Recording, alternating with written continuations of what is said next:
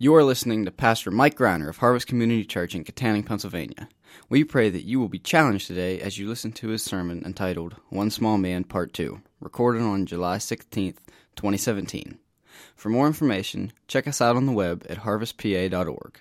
Let's join Pastor Mike as he preaches. Last week I promised you we'd have a week-long sermon, but I gave you a 7-day break, so I hope you rested up and got your brains ready, because now we're going to start on Part 2. So we're in Mark's Gospel, chapter 4. If you would turn in your Bible to Mark's Gospel, chapter 4, verse 26 to 32, and we're going to be looking at the second half of that today. And as you're turning, I just want to say I've been so encouraged this week to hear about what's going on at all 4 campuses with our kids reaching higher. You know, if you want to love children and bring them the gospel, you got to invest in that. But, even with our huge investment we've always had in that area, you can get stale if you don't stop and say, hey, are we just doing the same thing over and over? Let's reevaluate everything from our facilities to the way we do things to our curriculum. How can we do better? And I was excited to hear that this past spring, you guys may not all have known it, but our children's folks, the people who work in children's ministry from all 4 campuses got together and they thought all this through and prayed and learned, and now we're seeing the fruit of that. And some of you are being asked to volunteer, and you're stepping up, and in PVC you're knocking down walls, and you're painting things, and you're putting in doors all over the place. We're also going to have a bunch of all our classrooms, I saw a bunch of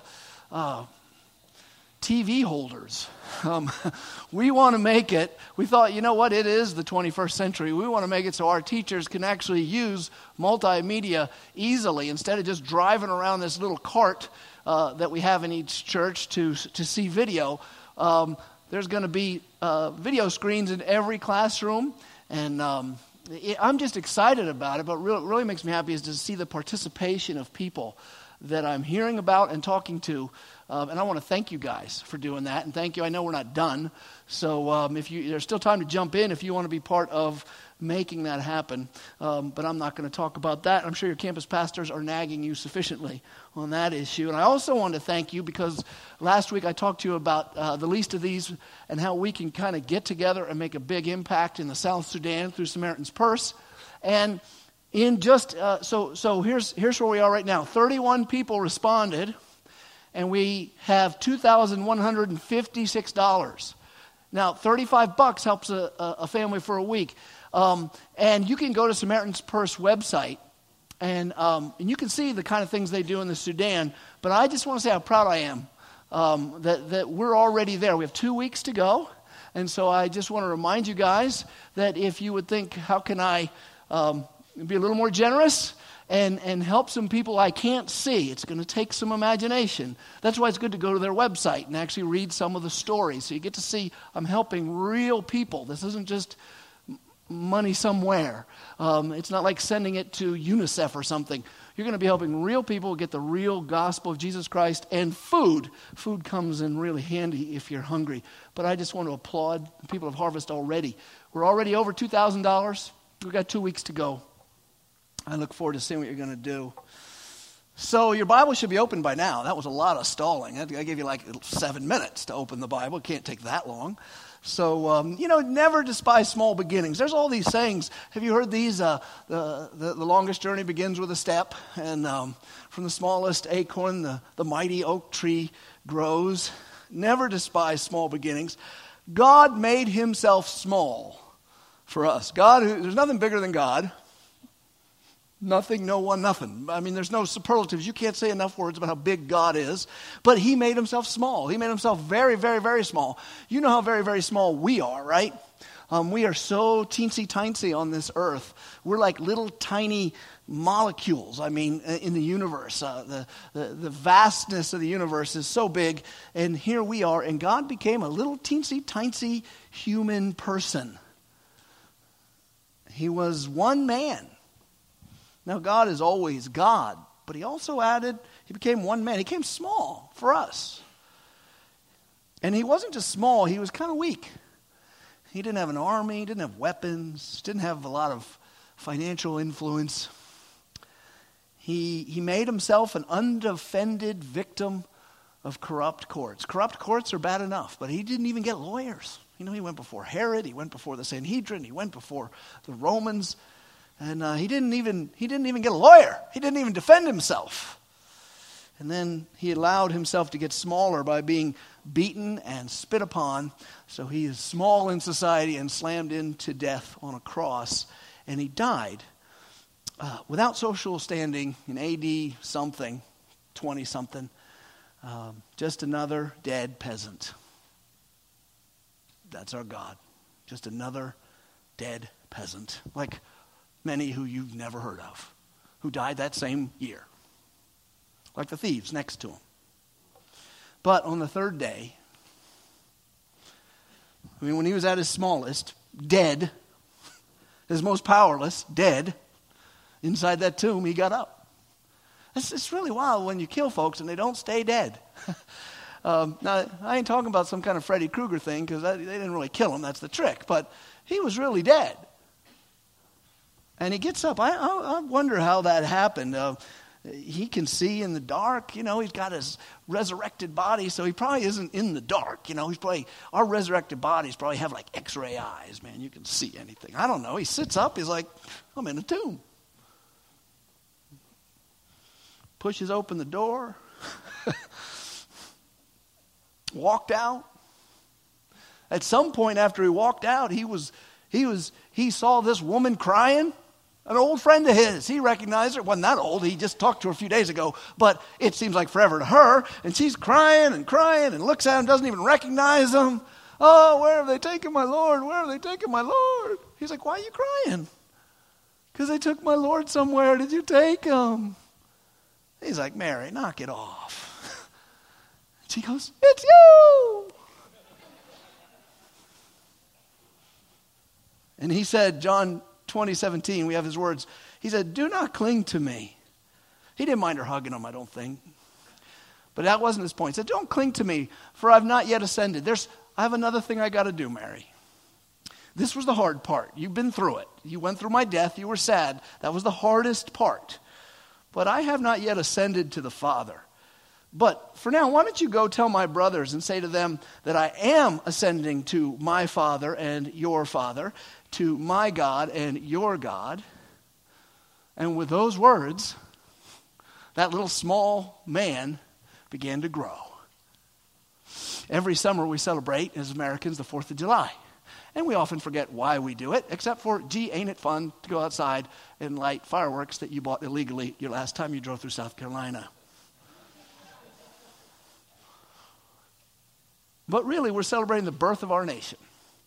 Which, if you know your history, the 4th of July was not, 1776 wasn't really, it was an unsettled matter at that point. We still had to go through this thing called a war to get to where we needed to go. But that's when we said to King George, later, you know, like this to King George as a nation. That's how I teach American history. What happened on the 4th of July? We all got together, we're like this to King George. That was when our nation was born. When Jesus walked out of that tomb, your nation was born. When Jesus walked out of that tomb, your nation was born. And it's the greatest nation that's ever been, and the greatest nation that ever will be. It's an eternal nation. Look what the scripture says of Jesus in Revelation chapter 1. And you don't have to turn there. I've got you in Mark. I haven't forgotten where we are. I'll show you this. Revelation 1, 5, and 6. Jesus Christ, the faithful witness, the firstborn of the dead, the ruler of the kings on earth. To him who loves us and has freed us from our sins by his blood and made us a kingdom, priest to his God and Father. To him be glory and dominion forever and ever. Amen. I love this description of Jesus. It's revelation. The small man, Jesus of Nazareth, Jesus, Mary's son, Jesus, the carpenter. We're done with that part. Okay? Now we're just gonna throw off the cover and show you who he is. He's the Christ. That's Messiah. He's the faithful witness. He tells you who God is. He is the firstborn of the dead. I love that phrase. Firstborn from the dead. No one else who ever died got up again in a brand new body that couldn't die and couldn't sin and walked around. He's the first one. And he's the ruler of all the kings of the earth. He moves them around even like chess pieces because he is God and he is the risen Savior. And then look at that one phrase. This is a beautiful phrase. Right after such a great introduction, you'd think, stand back, leave him alone. He's got bodyguards. You know, he's too important. If you ever saw an important person come into a room, a president or something, he'd have a nice long introduction, hopefully, and then they'd bring him in and you couldn't get close to him. And this is the King of all kings. And then what's it say right there? It says, look at this phrase, to him who loves us and freed us from our sins by his blood. You just can never forget how low Jesus knelt to serve you. How low Jesus had to get to save you. You know, he got down at your feet just like Peter's. And when it came down to whether it was going to be you or him, that's always in life when I choose me, right? And you do the same thing. When it comes down to you or me in a business deal, okay, it's going to be me. When it comes down to you or me, one of us got to live. In all the movies, you kill the other guy. When Jesus, it comes down to, he was serving you, and he says, this is going to come down to you or me. One of us is going to have to die for your sins.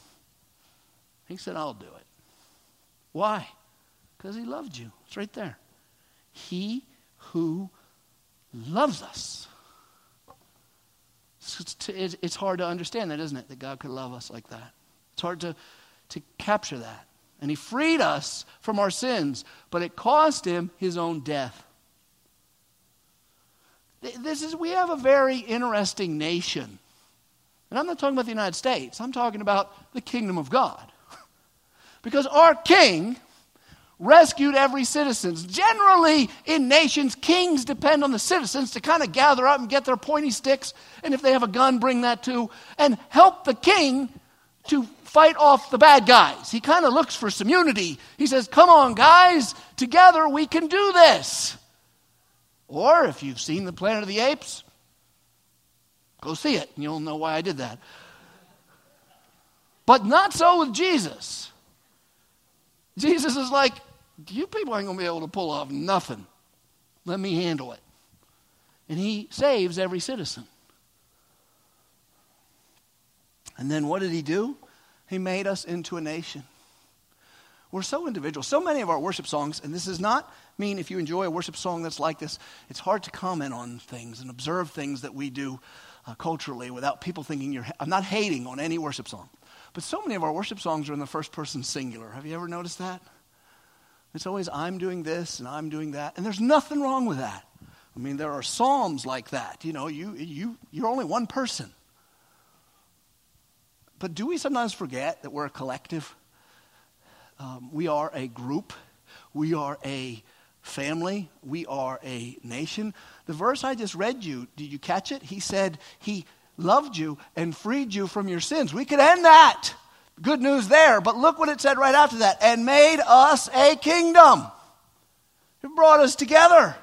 He made us priests to his Father and his God and Father. And for that, to him be the glory and dominion forever and ever. Amen. Cue the angels. A summary statement. You're saying, isn't this a long introduction? No. Remember, this is a two-part sermon. This would have been the middle section of the sermon. Okay? So summary statement comes right here. Jesus has made us a kingdom. We are a nation. Our nation is the largest in all the history of the world because it includes everyone who has ever had faith in God from the time of Adam till the present and until he returns. And not a single citizen of this kingdom has been lost to death or war. Because anyone who believes in Christ has overcome those things. Today's text from Mark, we had two related parables, and they go so together, I'd hate to separate them just because I can't fit them all in one sermon. Last week we saw that God's purpose for all of human history was to create a harvest for himself. He desires that all would be saved, but not all will be saved. Not all will come to Christ. So for some, there's a punishment. But then his second parable is really about the growth of that kingdom. And let's look at that now. Starting in verse 30 of Mark 4. He said, with what can we compare the kingdom of God? What parable shall we use for it? I love that question. It's rhetorical, right? It's rhetorical. There's probably, I'm such a smart aleck. So there's some of you, if any of you were a smart aleck in school, maybe you're in school now and you are a smart aleck, and you can't help thinking of smart aleck things to say, and people call you smart aleck, or they call you smart and something else that starts with an A. I want you to know that God's probably calling you to be a preacher. So you're going to get in a lot of trouble if you don't learn to shut up. But eventually that's going to come in handy. If I'm in to what can we compare to the kingdom of God? I'm up there, a kumquat. He's like, the apostles were like, get this guy to the front row. But I'd be a smart aleck because as I was thinking about this, I thought, we don't know. We have no idea. He asked that rhetorically. Because the kingdom of God is introduced by him. When he came, he declared the kingdom is here. We're like, what? What is that? He gave that long Sermon on the Mount, which is really the way people behave, kingdom people are supposed to behave, right? Here's how my citizens behave. We turn the other cheek. We do this. We do that. We rejoice in suffering. So he asked this question that no one in the audience could have an answer to. What do we compare the kingdom of God to? So the answer's got to be good because he's about to tell us what this kingdom is like, and none of us know except him. And he says it's like a grain of mustard seed, which, when sown in the ground, is the smallest of all the seeds of the earth, not any seed that exists. He's talking, here it is, he's saying, to what when you ask, how do you describe a kingdom? Kingdoms normally involve land and people and armies and wealth and natural resources and constitutions and whatever it takes to put into a kingdom. When he says, how can we describe a kingdom? He says, well, let's think of an herb garden. An herb garden. And that's where he's going with this. It's like a mustard seed. You throw it in the ground, it's small of all those seeds. And yet, when it is sown in the ground, when it's sown, it grows up and becomes larger than all the garden plants. It puts out large branches so that the birds of the air can make nests in its shade. This caused me to have to figure out more about mustard. Mustard plants have a great variety. Some of them grow into trees, and some of them just get 10 or 12 feet tall, bushes. But definitely, if you put one in your herb garden, you got to watch out. It could take over, especially in an arid climate where they're more likely to become tree-like. Watch out, basil. Look out, parsley. You're about to. When we started out, you were a little bigger, but now look, it's taken over the whole garden. Here comes the mustard. When you plant that seed, it didn't look too threatening. And then you got the parsley over here and the thyme over there and sage and the rosemary, just so you can have the whole song in there. And there are old timers in here. There's this little mustard seed. And Jesus says, that's what we can compare the kingdom of God to. What's he saying? He's saying, here is Jesus, a 33-year-old man of very little means. Never raised an army, wouldn't even have a militia. Wouldn't even join a militia. He didn't even join the NRA and get the sticker on his truck. Nothing. No political power, no political movement. He didn't even go for politics. They had one knife between them. And the one guy wanted their dudes use it. He said, knock that off. Quit cutting people.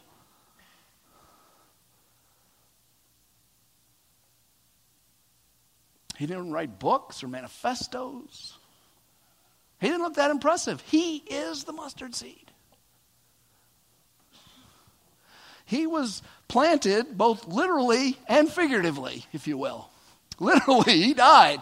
Figuratively, once he brought his life, the display of his life and his teachings into the world, it was planted in human history. And it is going to overtake the entire earth throughout history. The kingdom of God becomes greater than all the other nations. Right here in AD 20-something, when he's standing there, it doesn't look that impressive. The Romans are not threatened at this moment. Not much seemed to have changed.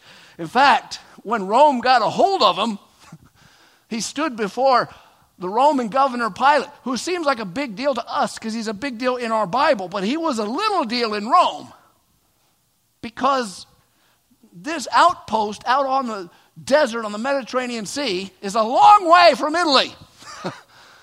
And so you almost wonder who he ticked off to have to be the governor out there. And this little man stands before him, and Pilate's wife has a dream, don't hurt this man or whatever. He's like, look, are you a king? Where's your kingdom? He said, my kingdom's not of this world. If it were, my people would fight. Well, that's not threatening. I mean, if every rebellion said, hey, listen, we're not going to fight, I think governments wouldn't worry about him. He rose up from the grave and he sent his followers out to the world, but he didn't do it with guns. And he didn't do it saying, take borders. He didn't do it saying, take land. He said, I want you to go out as, let's call it sheep in the midst of wolves. That's not very threatening. That is not very threatening. Right? It's if you're coming up with names for your sports team and you could be either the sheep or the wolves, pick wolves. I mean, these people he sends out turned out to be pretty easy to arrest. And it wasn't hard to oppress them. Lions like the taste of them. You could imprison them very easily. They weren't hard to kill. Yet, in 400 years later, the Visigoths, whoever they are, this is from our history class, sacked Rome, the great empire, which no one had messed with Rome in what, 5 centuries or so? And the Roman Empire shortly after fell, but the kingdom of the peasant king had spread all over it. And when Rome fell, Jesus didn't. This kingdom of the peasant king was unstoppable because it's resilient and it also is relentless. Its own people can sometimes be its biggest problem, but it doesn't stop moving. It keeps on being carried on. Some people even made war in the name of Jesus, which is not kingdom of God stuff to do. But the kingdom still spread, not by those people, but by spreading love, the word of God, person to person, a simple message. Sometimes by conquering. Around 1100 AD, the Vikings, showing the prowess of the whitest, blonde-hairest people on the planet, all those Scandinavians up there, decided they were tired of being cold and not having land to farm, and they all went down to England and France and just started taking their stuff. Now, of course, we don't mind when they did it in France. But Normandy Normandy shows French were already. Normandy is Viking land. You know that, right? That's why it's called Normandy, Normandy. French couldn't get rid of them. Say, well, why don't you just take this whole area? Like, okay. And what happened? They would go to England and raid all the monasteries. And what happened? Well, they started hearing the message of another kingdom. And, Oli and Jan and Ya, and all these, names. They gave up Odin. He wasn't that impressive anyway. And then they went back to Switzerland and Norway, and those became Christian. One way to Christianize a nation is let them beat you up and take your stuff. But it's an unstoppable kingdom.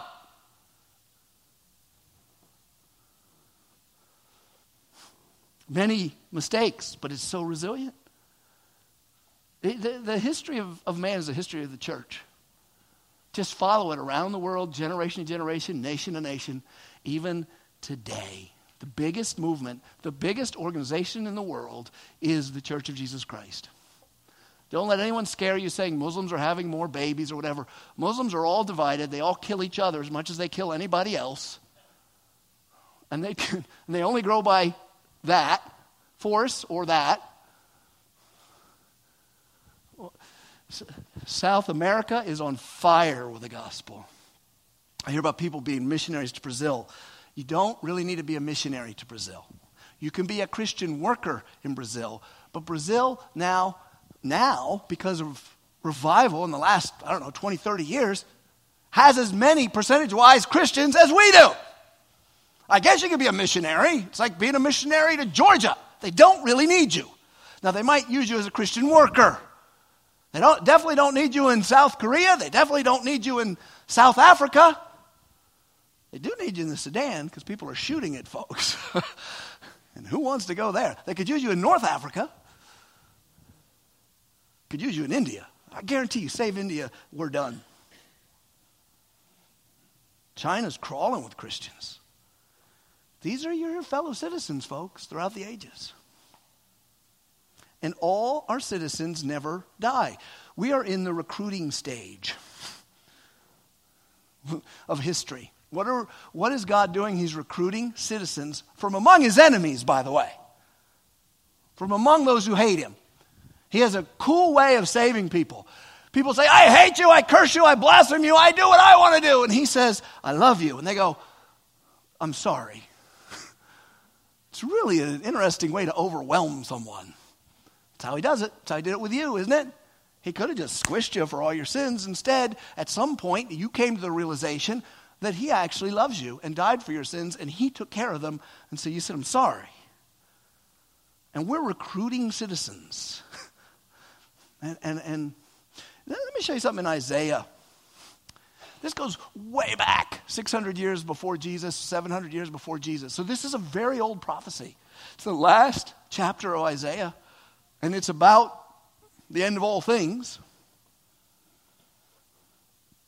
And it talks about the time we live in. By the time, I mean from AD like 30 until now, till he comes back. It says, God says, for I know their works and their thoughts. This is out of context. Don't worry about understanding the whole thing. You'll see the part we're looking for. For I know their works and their thoughts, and the time is coming to gather all nations and tongues. And they shall come together and see my glory. And I will set a sign among them. I think that's the gospel, or Christ himself. And from them I will send survivors to the nations. To Tarshish, Pul, Lud, I don't know where those places are. Who draw the way to Tubal and Javan, I don't know where they are. It doesn't matter. You could put in other names. To the coastlands far away. This is the way of saying, as far as other nations are from Jerusalem, I'm sending people that have not heard my fame or seen my glory, and they shall declare my glory among the nations. 7 centuries before Jesus, the plan was always to send Christian missionaries to every nation. This is the time we live in right now. That is our time. It's right there in the Bible. And in fact, since we're not Israel, we ain't Jews, it's kind of cool. They've reached us. And now we join in and reach others. Because you can't reach a nation just once. Why? Every 100 years, all new people. You got to start over. We at Harvest want to declare his glory in Western Pennsylvania. We want you to live and die to his glory. We had this song, Is Well With My Soul, right? And then we're using the modern version, which has a new verse when it says, for you I live. And then it says, for you I, what's the next word? Dwell. I want to change that word dwell to die. Because live and dwell, same thing. Paul says, whether I live for the glory of God, or if I die for the glory of God. We live and die for his glory. Right here in Western Pennsylvania. I can't change the word. I'm not a songwriter. But then we declare his glory among the nations. We're fulfilling that. What an honor. And in whose name do we do that? What right do you have? We are citizens of the only kingdom that's going to last. We are leaves on the mustard tree, and we're taking basil and we're kicking its butt. Coriander, watch out. This is our time. Let's write a summary statement so Pastor Mike can move on. What started small as one small man, one mustard seed buried in the ground, will come and take over the earth. I got to show you something. This is so cool. It's so cool because God revealed this plan way back. He just hid it. He hid all these things in the Old Testament. The Old Testament is filled with hidden prophecies that are revealed in the New Testament. In other words, our understanding comes through Christ. Let's go back 600 years before Christ to Daniel. Remember him? He's the cool one, gets fed to lions, they don't eat him. His boys get thrown in fire, they don't burn. You know, that's a really fun book. Well, early on in Daniel, he was serving Nebuchadnezzar, who looks really nasty in movies like that 300 movie, you know, the Persian king, you know. The Persians, bad, tough. Well, no, actually, he was Babylonian, before the Persians. He ran the whole world, and he had a bad dream.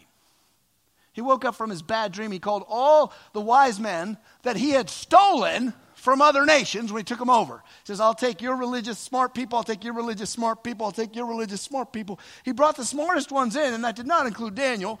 He didn't know him well yet. And he said, I had a dream, and I'm troubled. You guys tell me the interpretation of the dream, and tell me the dream, or I'm going to rip you apart physically. And they said, sure, just tell us the dream. He says, I'm not telling you the dream. And they said, no one can tell you if you won't tell the dream. He says, I knew you're a bunch of liars. And he set out an order, rip apart every wise man I stole from every nation. Kill them all. Daniel gets wind of it. He's like, he goes to the head of the guard and says, could we put a timeout on that kill us all thing? He went with his boys and he prays and he says, I want to talk to Nebuchadnezzar. He says, Neb, big N. He says, I can't tell you your dream either, but God can. And he did. So sit down. See, the dream he had, he was troubled because he didn't know what it meant, but God put a feeling on it. You ever wake up with a feeling from a dream that you don't like? And it won't go away. You're like, sometimes it lasts past lunchtime. Well, this one was bad because he was just troubled. And in his dream, he saw this huge gold-headed man. It was a big old statue or something, very tall, and it had a gold head, and then it had arms made of silver, and a chest made of silver, and its trunk was made of bronze. Its legs were made of iron, and the feet were clay, mixed up with iron. And as he was looking, this stone comes down from heaven that no human hand made, a stone, a rock, hits the thing in the foot and crushes the whole thing. Just hits it in the foot. Boom. Then the stone laying there grows and grows and grows until it's a great mountain and becomes a kingdom that never ends. He's like, man, this is trouble. What does this mean? Dave said, or Daniel says, Danny, we like to call him, said this. And I'm going to read it from the scripture. And I hope you'll see the mustard seed growing here. He says, to you, O king, the King of Kings. Remember this, 600 years before Jesus. Keep your timeline, your historical hat on here. Follow this. King, the King of Kings. He's calling Nebi the King of Kings because he took over a lot of kings. He's not calling them like Jesus. To whom the God of heaven has given the kingdom. Everyone who's in power, God gives them power. And he takes it away too. And he doesn't give it to the deserving. He just gives it to whoever he will. The God of heaven has given the kingdom, the power, and the might, and the glory, and into whose hands he has given, wherever they dwell, the children of man, the beasts of the field, the birds of the heaven, making you rule over them. You, my friend, are the head of gold. Nebi's feeling really good. I'm the head of gold. Big gold head dude. I'm gold head. Verse 39, and another kingdom inferior to you shall arise. That's got to be flattering to him. Another kingdom, but it's inferior to me, will rise after you. It's after he's dead. And that's the silver, right? Okay. He's Babylonian. The silver is going to be the Medes and the Persians. These are your Iranians. All right? They're going to come and they're going to whack one of his what do you call that, a predecessor if they come after? Or whatever you call them, no, the aftercessor. They're going to whack them and they're going to take over the kingdom. And yet a third kingdom of bronze, that's going to be Alexander the Great and the Greeks. They're going to shoot in fast, take over as much of the world as they can, which shall rule over all the earth. And then there shall be a fourth kingdom, strong as iron, because iron breaks the pieces and shatters all things. And like iron that crushes, it shall break and crush all these. And the Romans did. There's never been a man-based empire on this planet that has been as fierce or as successful at ruling as many of the people of the planet as the Roman Empire, ever. They're brutal, they're mean, they're fierce, and they lasted centuries. Most of the people in the world lived around the Mediterranean Sea and they owned it. They got all the way up into Britain. They took over North Africa. They had it all for centuries. Like iron that crushes, it shall break and crush all these. And as you saw the feet and toes, partly of potter's clay and partly of iron, it shall be a divided kingdom. As time went on, the Romans had trouble sticking together, apparently. And some of the firmness of the iron shall be in it, just as you saw iron mixed with soft clay. And as the toes of the feet were partly iron and partly clay, so the kingdom shall be partly strong and partly brittle. You can see the Roman Empire getting older. But look at this. As you saw the iron mixed with soft clay, so they will mix with one another in marriage, but they will not hold together, just as iron doesn't mix with clay. And in the days of those kings, the God of heaven will set up a kingdom. And he's not gold, silver, bronze, iron, or clay, is he? What is he? The God of heaven sets up a kingdom. Jesus would walk on the planet 600 years later and goes, the time has come. The kingdom of God is here. It's the same thing being prophesied right there. He will set up a kingdom that shall never be destroyed. There's people trying to whack us now. Legally, by embarrassing you, by trolling you on Facebook, telling you how stupid you are for believing in the Bible. You can't destroy this kingdom. Nor shall the kingdom be left to another people. Normally kingdoms, if you lead it, you die and someone else gets it. Right? Like if the founding fathers knew we were going to get it, they might have said, we're not going to die. We're just going to keep it. You guys are going to mess this up. Just kidding. Well, maybe not. But he says, with this kingdom, how can you have a kingdom that you don't die and leave to other people? It's simple. You have a kingdom that won't die. It shall break into pieces all these other kingdoms and bring them to an end. And it shall stand forever. Just as you saw that a stone was cut from a mountain by no human hand. Who is a stone that was made by no human hand? Mary, blessed art thou among women. For the Holy Spirit shall come upon you, and you shall be with child. Behold, I bring you tidings of great joy. In the city of David, this day was born unto you a Savior. His name is Christ the Lord. God, the Holy Spirit, put Jesus in Mary. And that it broke in pieces the iron, the bronze, the clay, the silver, and the gold. The whole picture there is when our King comes, he destroys the authorities of all nations. But he starts small. He's just a stone. In the dream, the stone grew into a mighty mountain. That took a little time. And it was a kingdom that never ended. You could start this out saying, well, to what should we compare the kingdom of God? The stone and the mountain that hit the big statue.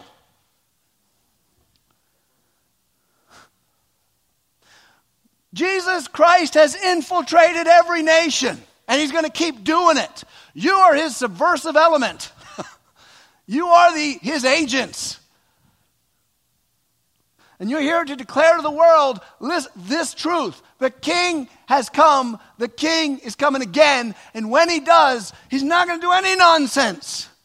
So you need to be forgiven by him. You need to receive the forgiveness of sins he brings, or you will be punished for your wickedness.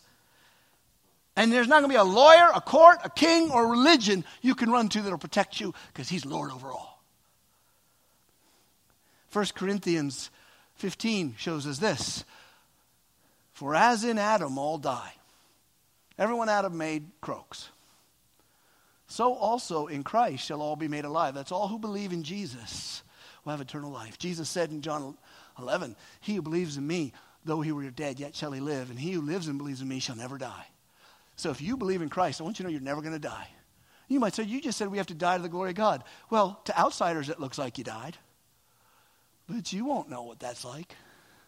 You'll go from life to life. You'll be like, oh man, I kind of had a headache. Now I feel great.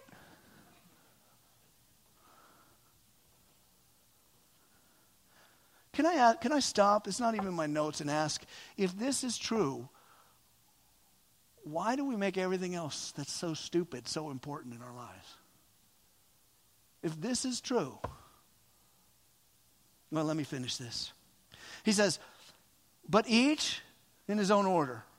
Christ the first fruits. This doesn't all happen at once. Jesus, firstborn of the dead. He's first. Then at his coming, those who belong to Christ. Well, he hasn't come back, so I don't get my new body yet. If I die now, my spirit will be with God, but my body will be in the dirt. Then comes the end, when he delivers the kingdom of God to the Father after destroying every rule, every authority, and every power. And it's not a new idea. I could give it to you from all over the Scripture. Go home and read Psalm 2, written 1,000 years before Jesus. And you'll see the same thing. You are a member of a kingdom that cannot end. You are not in the minority, you are in the majority. And you cannot lose. Well, how should we live in light of these things? 1, worship and rejoice if you are a citizen of the eternal kingdom. No matter how many sorrows in this world, sorrow is not proof that God doesn't love you. Sorrow is proof that you live in this sorry world in this sorry body. That's all. It's going to come to you. It comes to non-believers. They get cancer, you get cancer. They get hit by cars, you get hit by cars. Their children die, your children die. It stinks. It's a place of sorrow as well as some good things. But it doesn't matter. You can worship God because you're a citizen of the eternal kingdom. 1 Peter said this to suffering Christians. Set your hope fully on the grace that will be brought to you at the revelation of Jesus Christ. How many Christians go to bedsides of other Christians, pray for them to be healed, and set all their hopes on what the doctor does? Set all their hopes on how that person's going to feel better in a few weeks. Don't worry, maybe this will work. Don't worry, maybe that'll work. If you're at that bed, yeah, we want to live. Wanting to live is given to us from God. But don't set your hope on that. Set your hope on the glory that is to be revealed to you when Jesus shows up. Because then you won't be sick. And doctors will be out of work, but they won't care because they won't be hungry. 2, beware falling into the sin that you've been saved from. Grace is not an excuse to sin. It is an enabler to live holy. Remain unstained from the wicked things God hates and had to die to save you from. Walk in integrity and imitate God.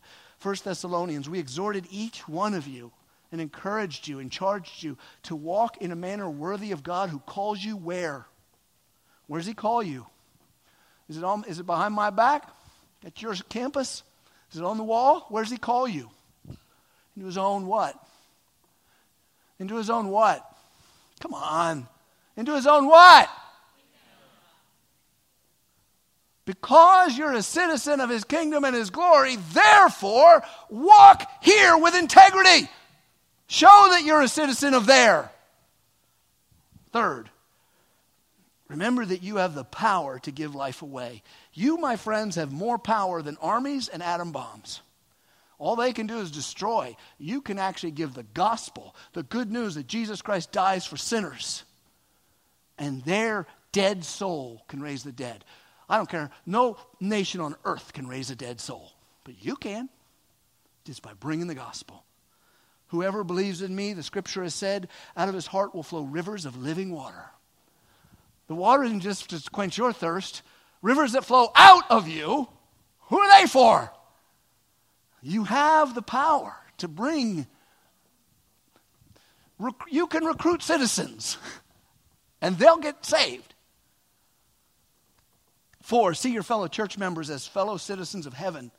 Treat every fellow church member with all the dignity and respect that you would say for someone who you knew was really the leader of your nation undercover. The CEO of your company undercover. Because one day, the person next to you is going to shine like the sun. Be kind to one another, tender-hearted, forgiving, as Christ did you. 5, don't be afraid to give up this world's pleasures and treasures to declare the glory of God to the nations. That's why we're doing this T-Lot thing. We're trying to, in a small way, get us in the habit of thinking, I can give up the pleasures and treasures of this world and glorify God in the nations. We have nothing to lose. You can go to another nation and die for the gospel and lose nothing. I'm not saying it won't be sad. I'm not saying it won't hurt. I'm not saying there won't be sorrows. But I'm saying you lose nothing.